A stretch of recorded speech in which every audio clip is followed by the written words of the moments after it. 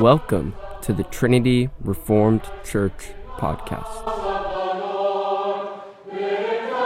Exhortation by Matt Carpenter on January 31st, Lord's Day service.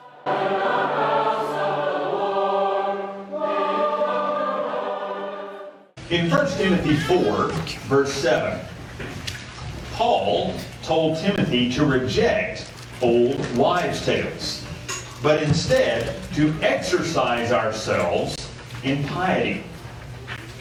We have a nicer term for old wives' tales.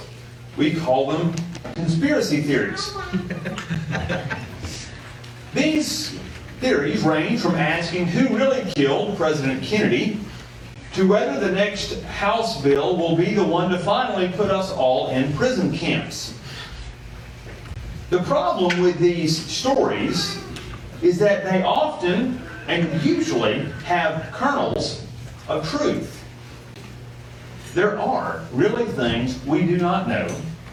There are things that are dubious at best. And we know from history that conspiracies have always existed. The Illuminati is a real group. The Council on Foreign Relations is also a real group. All true conspiracies stem from the original one against the Lord and against His anointed, as we read in Psalm 2. The first conspiracy was a plot of Satan to usurp God's reign, in which case he was cast from heaven.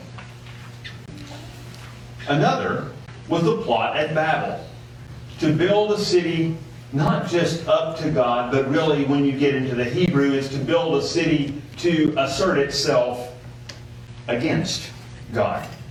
Is to claim God status for man. All these and all conspiracies in the future will ultimately fail. They have failed in the past, and they will fail in the future because the God who made heaven and earth is the one who brings them to power. So what is the answer for us?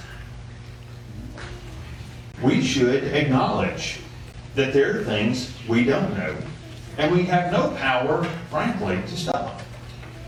Satan would love to mesmerize you with the plans of various rulers while distracting you from God's plans, like enjoying His good gifts, working hard, and blessing your family.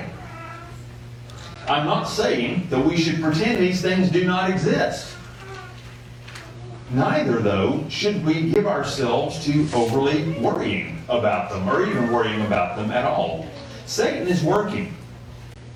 Persecution, you can rest assured, in some form, has always come for God's people and will continue to come. So, disciple your family. Pray the Lord will bring down the plots of men and joyfully tend the plot of land that God has given you at this present time. Thanks for listening. If you want to find out more, check out our website at trinityreformedkirk.com. That's trinityreformedkirk.com.